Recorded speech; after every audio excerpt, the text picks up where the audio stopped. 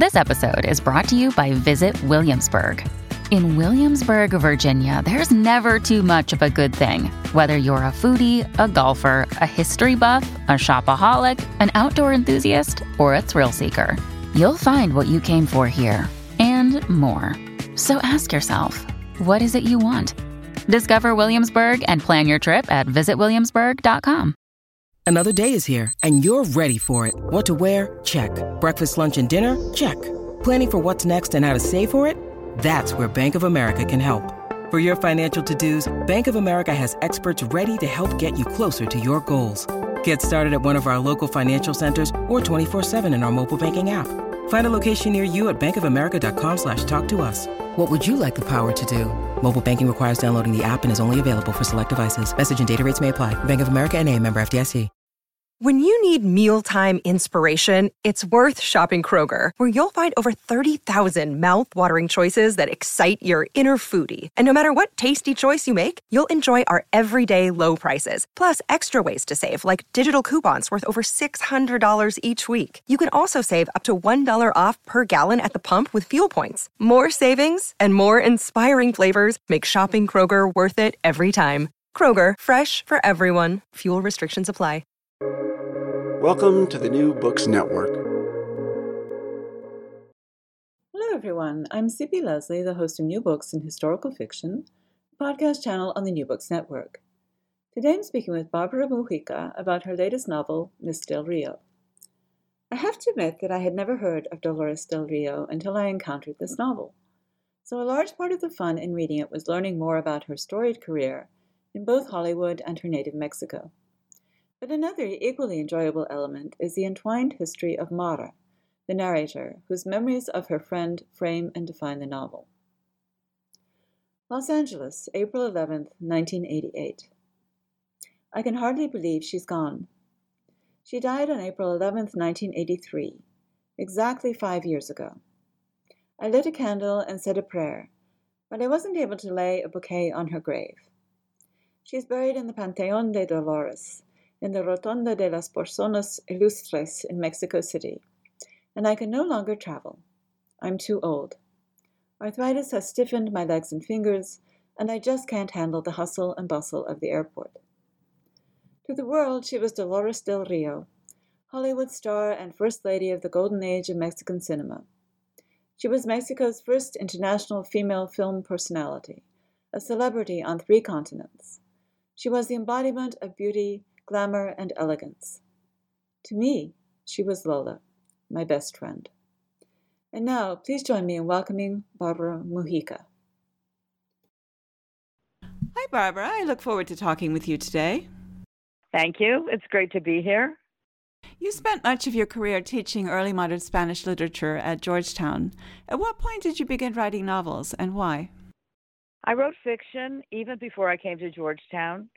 I started my career writing Spanish language textbooks, and all of them included my own short stories. My first novel was The Deaths of Don Bernardo, which was published by a small press in 1990. And at the same time, I was teaching early modern literature at Georgetown, Don Quixote, the plays of Lope de Vega, the writings of St. Teresa, that sort of thing. And I was also teaching courses on Latin American culture and history. And a big topic was the Mexican Revolution, and naturally, the muralists, Diego Rivera, Siqueiros, Orozco. And a lot was written about these men, especially Diego Rivera, but at the time, little about his wife, Frida Kahlo. But after I read Hayden Herrera's biography of Kahlo, I started to think she would make an excellent topic for a novel. She was an artist in her own right, a rebel, a freethinker, a massive contradictions, generous and selfish, kind but very manipulative, a woman who suffered from debilitating illness, but who used her illness to get others to do her bidding. The result was the novel Frida, which became an international bestseller. By then, Frida mania had set in, and everybody was interested in Frida Kahlo. It was a stroke of luck for me. There were Frida Kahlo refrigerator magnets and keychains and calendars, T-shirts. And then the film Frida with Salma Hayek came out. Do you have another novel about Teresa of Avila as well? Yeah. Around this time, while I was writing Frida, I had a very profound spiritual experience in which Teresa de Avila played a big part. And Saint Teresa was a reformer, a 16th century nun who placed more importance on the interior spiritual life, on contemplation and meditation, than on empty ritual. Her father and grandfather were Jewish and lived during the period of forced conversions in Spain. And this focus on interiority was attractive to people like them who didn't grow up with Catholic rituals and didn't feel comfortable with them. Teresa's teaching on prayer, which for her was a kind of dialogue with God, not a bunch of learned texts that people recited mechanically. Her teachings are really, I think, valid for people of almost any faith. And I taught courses on St. Teresa at Georgetown, and I've written academic books and articles on her, but I wanted to share her story with a larger audience, and so the novel Sister Teresa was born. This isn't a book about religion. It's a novel about a feisty and sometimes very funny woman who took on the authorities and won. And then after that, I wrote I Am Venus, about the Spanish painter Diego Velázquez and the mysterious model for his only extant female nude, Venus at her mirror, which was painted at a time when the Spanish Inquisition strictly forbade nude painting. The focus of the novel is really on the women in Velázquez's life. And much of my scholarly research has been on early modern women. And this novel enabled me to delve deeper into my subject. One of the things that makes writing biofiction so much fun is that you have to find out about everyday life in a different time period. What people ate, what they wore, what they did in their leisure time. So when you write a scholarly article, no one cares about the kind of underwear that people you're writing about were wearing. But when you write fiction, it matters.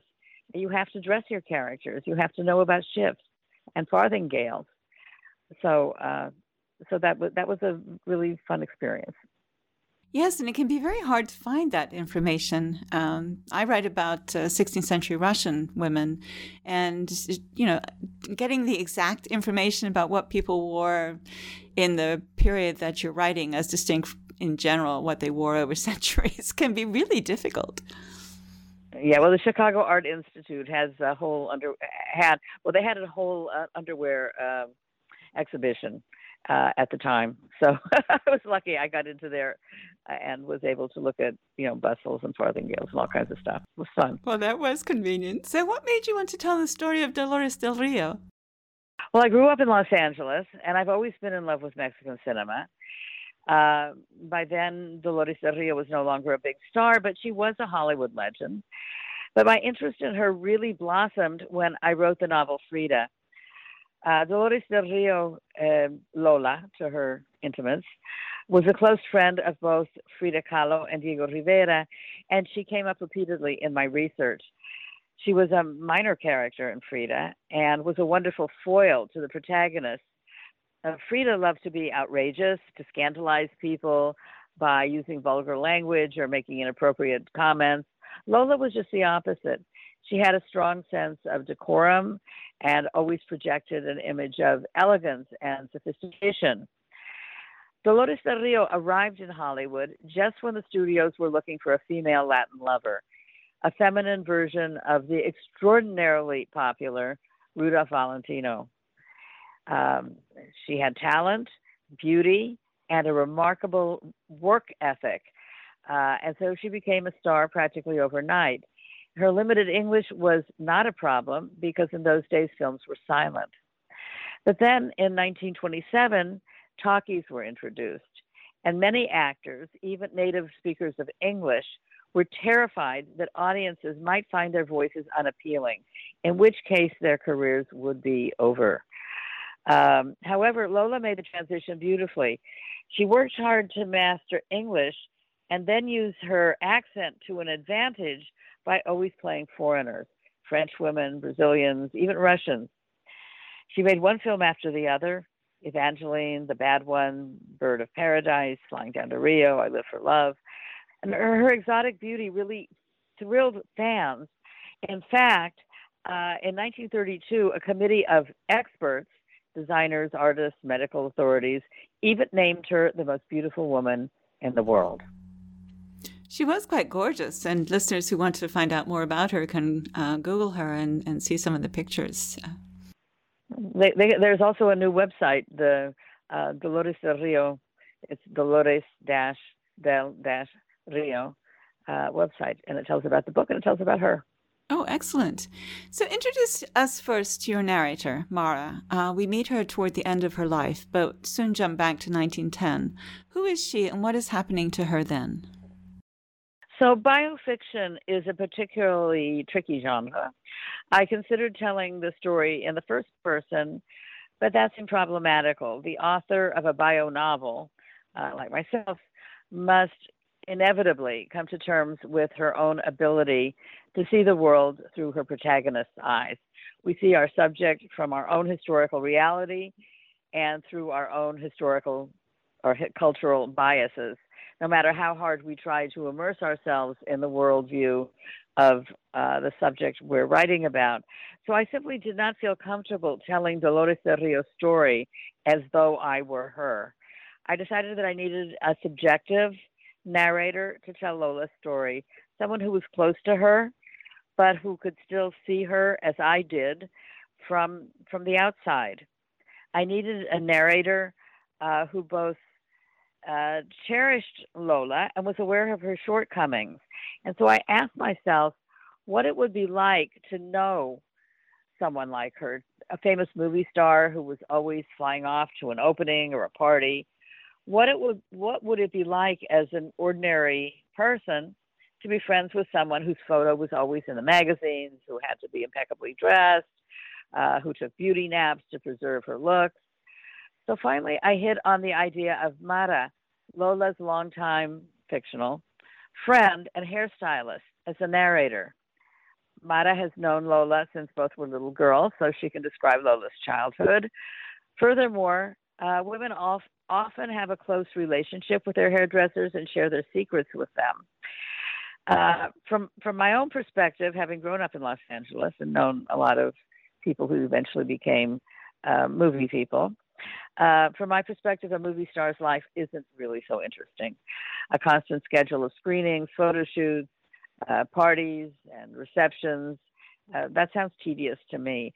And I wondered, how many readers would identify with a character who led that kind of life? Furthermore, a wealthy, childless woman like Lola was sheltered from many of the realities that ordinary folks had to face during the 30s and 40s. The Great Depression, the polio epidemic, World War II. Mara had to face all of these challenges. So Mara is the character who keeps the reader anchored to reality. The novel begins when Mara is an old woman getting ready to write the story of her friend Lola, who has already died. What follows is the story of the two women from the time they were little girls in Mexico, then moved to the United States, where Mara becomes Lola's personal hairstylist. Mara is actually she's a fascinating character in her own right, so I do want listeners to hear that. We'll talk a little bit more about her, although we won't give away any of her secrets. Dolores occupies a very different socioeconomic position. What is her family like? I'm talking still about in 1910. So both girls are originally from Durango. Lola was from a wealthy landholding family. Her father was a banker. When the revolution began, families like hers were in danger of losing their land because of the agrarian reform. Lola and her parents fled to Mexico City, as many landholding people did. Lola's mother had relatives there, and one of them was Francisco Madero, a reformist thinker who later became the first revolutionary president of Mexico. Lola and her mother lived with Madero and his wife when they first arrived in the capital. Mara and her tia Emmy escaped from Durango when revolutionaries burned down the estate where they worked. And Emmy winds up as a cook at the Madero home. And the two little girls become friends. The Mexican Revolution is an important inciting element in the story, as you just described, but it also remains a touchstone for the events that unfold. For those who may not know much about it, could you give us a brief summary of what happened? Wow, that's really a whole course that I teach, but here it is in a nutshell. For decades, Mexico was ruled by the dictator Porfirio Diaz, and rich landholding families controlled the economy. Peasants lived in miserable conditions.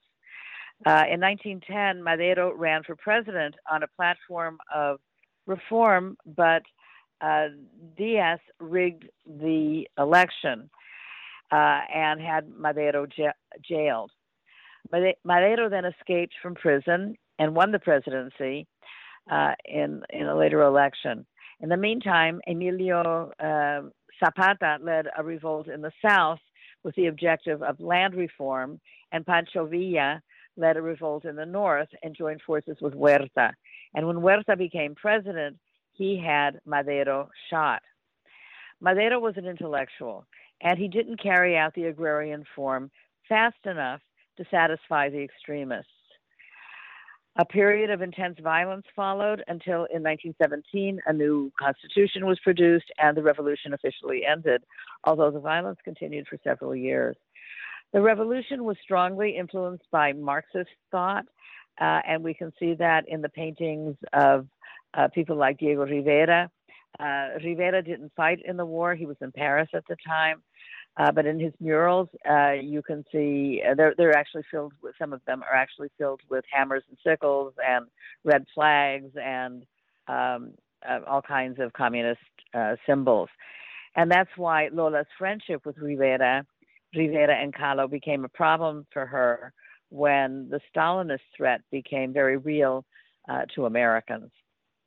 Dolores and her mother are very close, and they remain close throughout their lives. What can you tell us about Doña Antonia and her relationship with her daughter? Doña Antonia, it was a highly intelligent, fast-thinking woman who stayed by Lola's side during difficult times. She moved to California with her and helped her through her divorce from Jaime del Rio.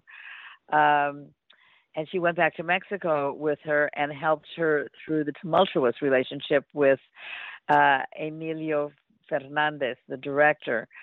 The family was, in the beginning, a traditionalist and conservative, but it became very clear how the revolution was going, and they quickly, Doña Antonia quickly switched sides and became an ally of Madero. She was living in his house. So that was... we could really see how shrewd she was. They called her La Gata, the cat, because she always landed on her feet. And her daughter also was very, very shrewd and resilient, and she knew how to land on her feet. Tia Emmy is a different kind of character. She is a down-to-earth woman of peasant stock who works as a seamstress at the Durango estate and escapes with Mara when the war starts. She's not impressed with the heirs of the rich, and she doesn't really trust Lola and her mother. At first, Mara thinks that Emmy is just a woman from the hacienda who was taking care of her. But as the relationship grows closer, we learn that there is more to the story. Let's skip forward a bit. How did Lola and Mara both end up in Los Angeles and reconnect? At a party in Mexico City, Lola and her husband Jaime meet Edwin Carraway, a Hollywood director. And Carraway recognizes in Lola a potential star. She's beautiful, vivacious, and a wonderful dancer. And he offers to bring her to Hollywood. And Jaime, at this moment, is thrilled because he dreams of becoming a screenwriter. In Hollywood, Lola is an instant success, although things don't go so well for Jaime. Mara and her aunt escape from Mexico after Madero is assassinated, and Emmy is afraid that his assassins will come after everyone in the household. In Los Angeles, they get janitorial work in a beauty shop, and Mara is drawn to the beauty business, but Emmy is a seamstress. And eventually she gets a job for Madame Isabel, who's a costume designer in the studios. Mara becomes a hairstylist, but sometimes helps her aunt with the sewing. And one day she runs into Lola at the studio, and they renew their friendship.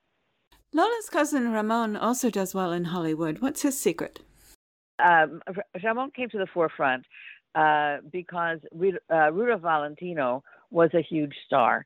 Rudolph Valentino was a star for Famous Players Lasky, which was a forerunner of Paramount Pictures, and then for United Artists. And the other studios then were scrambling to find their own Latin lover, and Navarro filled the bill. He was dark and handsome, although not tall, but the directors knew how to position him so that he appeared more imposing. In 1925, he made Ben-Hur for MGM, which was an enormous success. Then, in 1926, Valentino died of a gastric ulcer. Now the studios really needed another Latin lover, and Navarro went on to make one film after the other. But in the 1930s, taste began to change, and Navarro was less in demand and less successful, and he became an alcoholic. What is Hollywood itself like at the moment your characters reach there? Los Angeles has changed a lot over the years. Boy, it sure has. This was when Hollywood was really taking off, when the star culture was born. Glamour, openings, parties, movie mags. Before around 1910, people just went to the movies. They just went to see a show. They didn't go to see a particular actor. But when the Canadian stage actress Florence Lawrence started making films, that changed. She became a tremendous movie star, and then the actor became the main attraction. Mara has been following her own path from the time of her arrival, and at first her path takes her away from Lola. We know Lola shows up and she becomes a movie star. How does Mara become a hairdresser? So Mara arrives in Los Angeles long before Lola. She goes to elementary and high school there, and she learns to speak English. And she finally gets a job. I mentioned that she and her aunt get a job in a beauty shop doing janitorial work. But then she becomes interested in becoming a hairdresser. And at the time, you didn't need a cosmetology license to become a hairdresser. You needed to apprentice. So she apprentices until she learns. And at the same time, she helps her aunt with costume design, with sewing costumes. And how does that bring her back in touch with Lola? So she's on set. She's helping her aunt finish up a bunch of costumes for a film, and she runs into Lola on the set. And they haven't seen each other for years, and they're very excited to see each other. And then they each tell each other their stories. But as usually happens, Lola monopolizes the conversation, and that creates a little bit of tension between them, but it is eventually resolved. You mentioned that the transition from silent films poses a special challenge for Lola, although it posed a challenge for most of the silent movie stars. And you talked a little bit about how she overcame it, but that also fits into her broader trajectory in Hollywood. I mean, she was really fighting not just to be the girl with the long legs and the it factor, right? Well, let me talk a little bit about how she overcame the problem with the talkies. She was very crafty, and I think that's an important part of her personality. What happened was that the actors of United Artists decided to do a radio show in order to demonstrate to the public that they had passable speaking voices. However, some of them misjudged public taste. Douglas Fairbanks recited a passage from Shakespeare, which nobody liked. Charlie Chaplin stuttered all through his monologue, and as a result, was afraid to make talkies for years. But Lola, instead of delivering a speech, she sang the theme song from her film Ramona. And although she still had a heavy accent at the time, her voice and the song were so charming that the public just ate it up. The record became a bestseller and boosted the film. And after that, she was able to play. As I said, she launched her career playing foreigners, and those were roles in which her accent didn't matter. And which were her favorite roles? Well, she didn't like her Hollywood roles. She became very disenchanted with Hollywood. She thought that the roles she was supposed to play, she thought Hollywood was vapid, and she began to resent the fact that she always played the sex kitten in these different films. And at this time, other directors in other countries were beginning to make socially relevant films in Germany and in Russia. And then in Mexico, directors were beginning to look at social issues, poverty, social hierarchy, abuse of women and children, and that kind of thing. And she really wanted to be part of this new movement. So in the period preceding World War II, she really saw her opportunity. At that time, many Americans became xenophobic. Many foreign actors, including Lola, were deemed box office poison and couldn't get jobs. But instead of giving up, Lola returned to Mexico and became one of the most important figures in the golden age of Mexican cinema. In 1946, she made Maria Candelaria. That was probably her favorite role. She liked performing in Spanish, and she liked performing in her home country. That was a film in which she starred, and it won first prize at the Cannes Film Festival. It was the first Mexican film to be screened at the festival and the first Latin American film to win. She also had developments in her personal life associated with the transition to Mexico. And do talk about that just a little bit. Well, she was married to Jaime, and she really did love him. But Jaime was a flop as a screenwriter, as I said, and it became a very tense situation. And she was successful, and he just couldn't get his career going. So she wound up marrying Cedric Gibbons, who was a set designer, very avant-garde, very much in demand, an Oscar winner.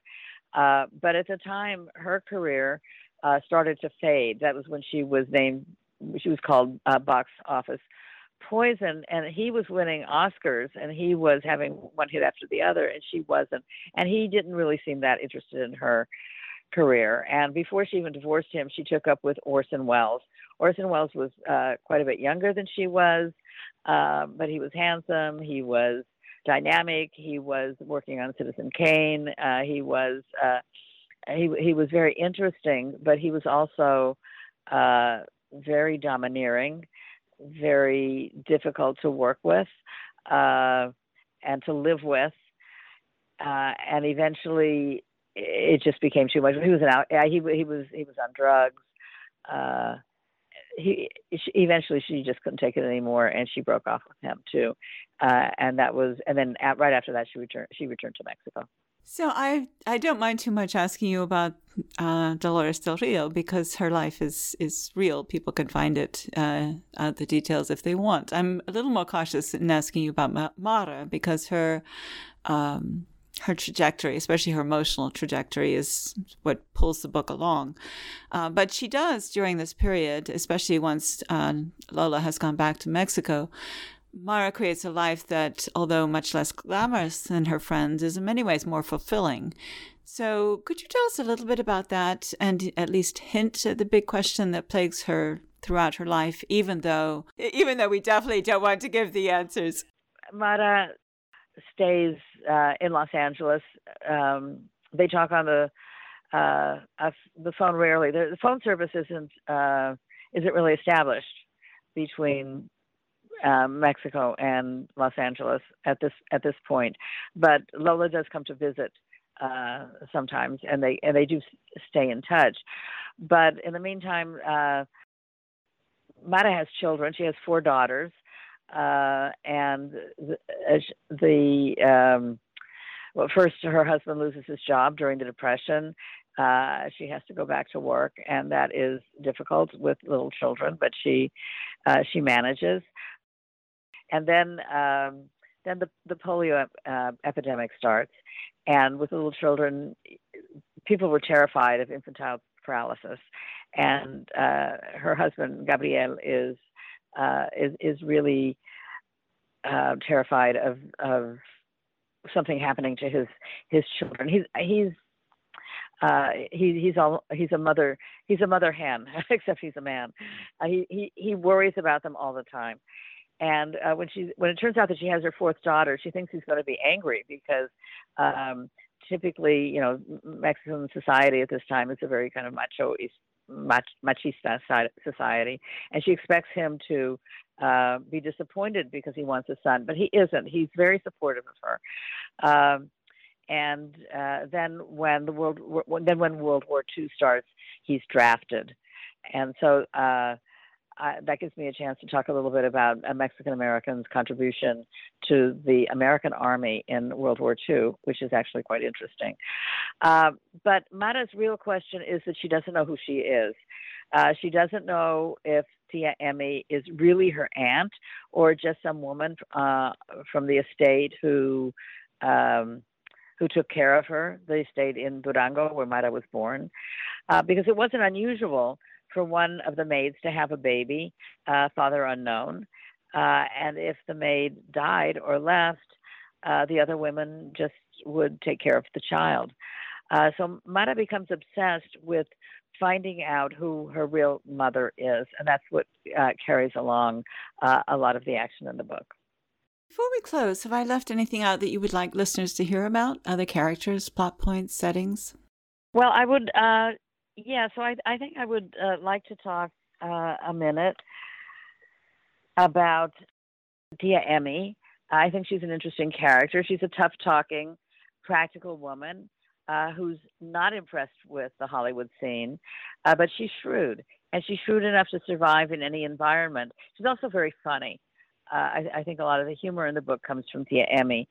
Deep down, she's a warm person and very protective of Mara and her daughters. Another of my favorite characters is Gabriel, Gabe, Mara's husband. He's a hardworking family man who adores his 4 daughters. He embodies all the positive attributes of the loving Mexican father. Although he hates the phoniness of Hollywood, he's supportive of Mara and her career.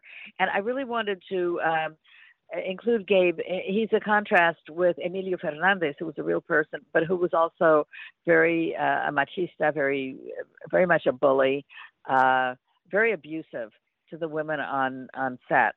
And Gabe is just the opposite. And he's the one who really demonstrates how the turmoil of the time, the Depression, the polio epidemic, and the war really affected ordinary folks. So that was a character that to me was very important. Yeah, I really like Gabe. I thought he was a great addition because he's kind of the steadying center of Mara's life, and in a sense of the story as a whole, because the rest of it is Hollywood. Right. It's not all glamour and glitter because real life isn't so much that way for most of us. What would you like people to take away from Miss Del Rio? I would like people to take away an image of Dolores Del Rio as a woman who faced one obstacle after the other with determination and resilience. As a young married woman, as she wanted to have children and raise a family, as was expected of Mexican women of her class, but she had a devastating miscarriage that left her unable to have a baby. So she gave her life another direction. I think another kind of woman might be defeated by this kind of a situation, but Dolores Del Rio wasn't. And so in defiance of social norms and the wishes of her in-laws, she left Mexico and became an actress. In the United States, she had to learn a new language, a new culture. She had to face racism, and even she was even investigated for un-American activities because all Mexican actors were suspect due to the communist influence in Mexican Revolution. And once back in Mexico, she had to put up with the crushing machismo of her director, Emilio Fernandez. Although she couldn't have children of her own, at the end of her life, she started daycare centers for the women who worked in the studios, both in the theater and in the film studios, mostly in menial jobs. Women who were janitors, carpenters, painters, seamstresses, and she took this task very seriously. She read the teachings of Jean Piaget and Maria Montessori on early childhood education. At the time in Mexico, there were a lot of women in the studios who were from the countryside, and in the villages where they lived, they had all kinds of support. They had mothers and aunts and cousins who helped, but in the city, they didn't have any of that. And often there were no husbands, or often the husbands were off working, and so the women had to put their children in what they call guarderías, which were just places. Guardar means to keep or to hold, and they were just kind of holding centers for children. There was one adult and 40 kids, and there was no education going on. But what Lola wanted was a real educational environment. And so the daycare centers that she started were like nothing that existed in Mexico, or really even in the whole world, for little kids to start out their lives in an atmosphere of nurturing and love and learning. This book has just come out. Are you already working on something new? Yes, I am already starting on a new project, but I am a bit superstitious, so I think I'd rather not divulge what it is. Fair enough. Thank you so much for sharing your time with us today, Barbara. It's been a pleasure talking with you. Well, thank you. I've enjoyed speaking with you too. And thank you for listening to our podcast. Once again, I am C.P. Leslie, the host of New Books in Historical Fiction, a podcast channel on the New Books Network. And today I've been talking with Barbara Mujica about Miss Del Rio. Find out more about her at barbaramujica.com. Follow us on Facebook, Twitter, and Instagram at New Books Network. If you do, you'll see each time we post a new interview. You can find out more about me and my books at cpleslie.com, where I upload expanded posts about the interviews and in general discuss history, historical fiction, and the rapidly changing publishing industry. Goodbye until my next conversation about historical fiction on the New Books Network.